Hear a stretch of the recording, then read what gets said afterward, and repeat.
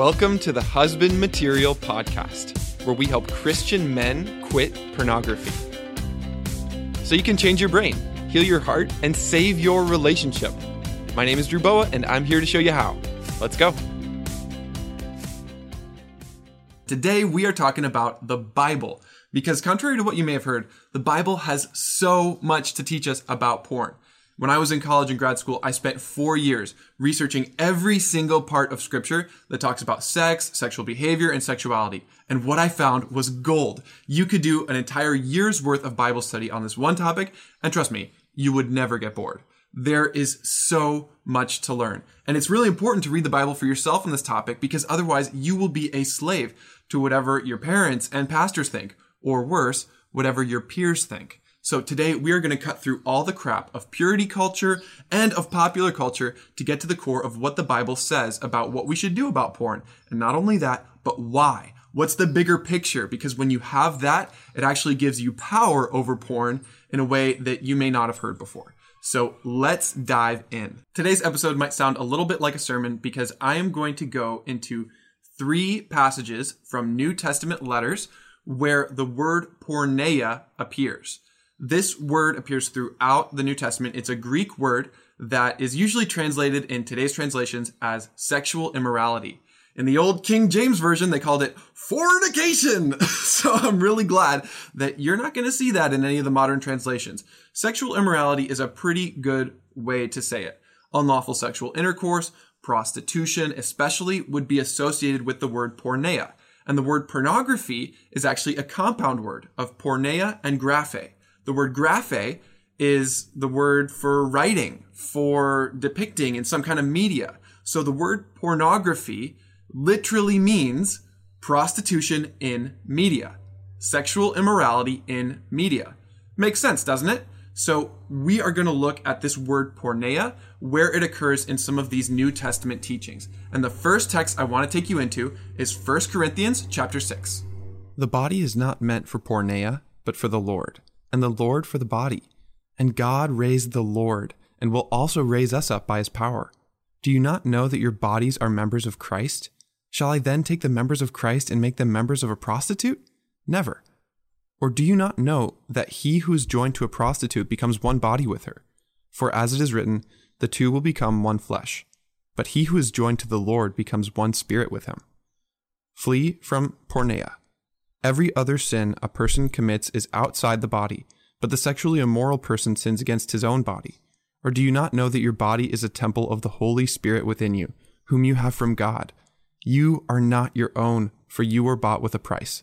So glorify God in your body.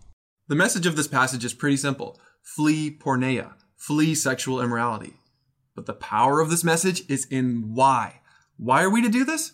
He says, your bodies are members of Christ.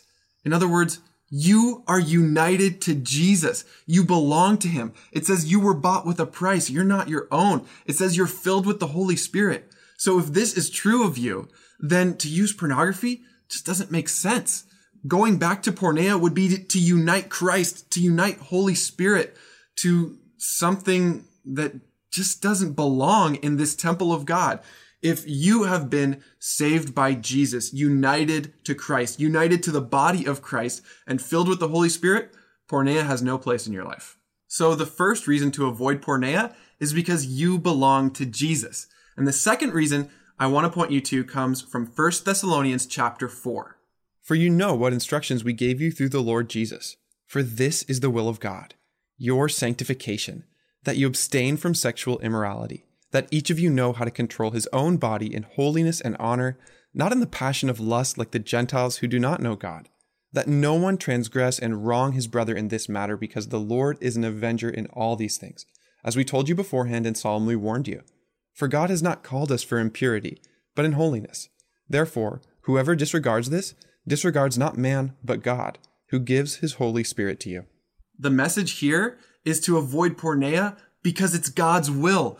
God has this design. He calls it your sanctification, that we would become like Christ, that we would learn how to control our bodies in holiness and honor, not in passionate lust like the pagans who do not know God. There's this assumption that our relationship with God changes every part of our lives, and that our sexuality doesn't have to be a place of repression or release, but that it can be a place of holiness and honor, of joy, of life, of goodness. And that this is not something that we should use to take advantage of anyone. I mean, porneia, prostitution, the global sex industry, all of it is ultimately taking advantage of other people. And so God is calling us to something so much greater. And the emphasis here is that it's God himself who tells us to do this, not some man-made tradition. And that, once again, we're seeing the Holy Spirit is involved. He's giving us his Holy Spirit.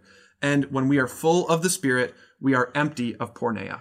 So the second reason to avoid porneia, as 1 Thessalonians 4 tells us, is because it's God's will. And the third reason that I want to show you comes from Ephesians chapter 5. Therefore, be imitators of God as beloved children, and walk in love as Christ loved us and gave himself up for us, a fragrant offering and sacrifice to God. But porneia and all impurity or covetousness must not even be named among you, as is proper among saints.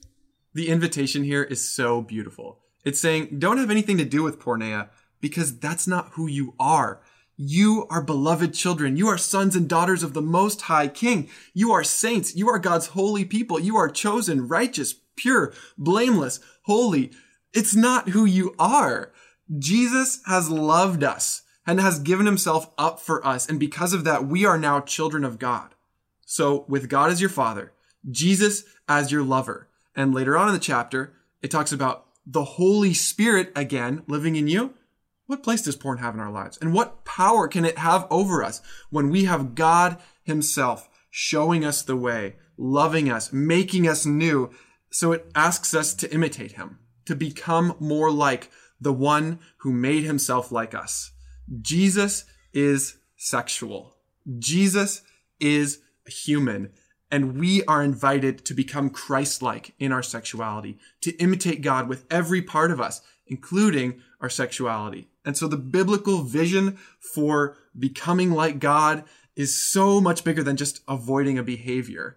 It's about who we are. Today, I have introduced you to some treasures from God's Word that have so much power to increase and enrich our lives, especially when it comes to freedom from porn.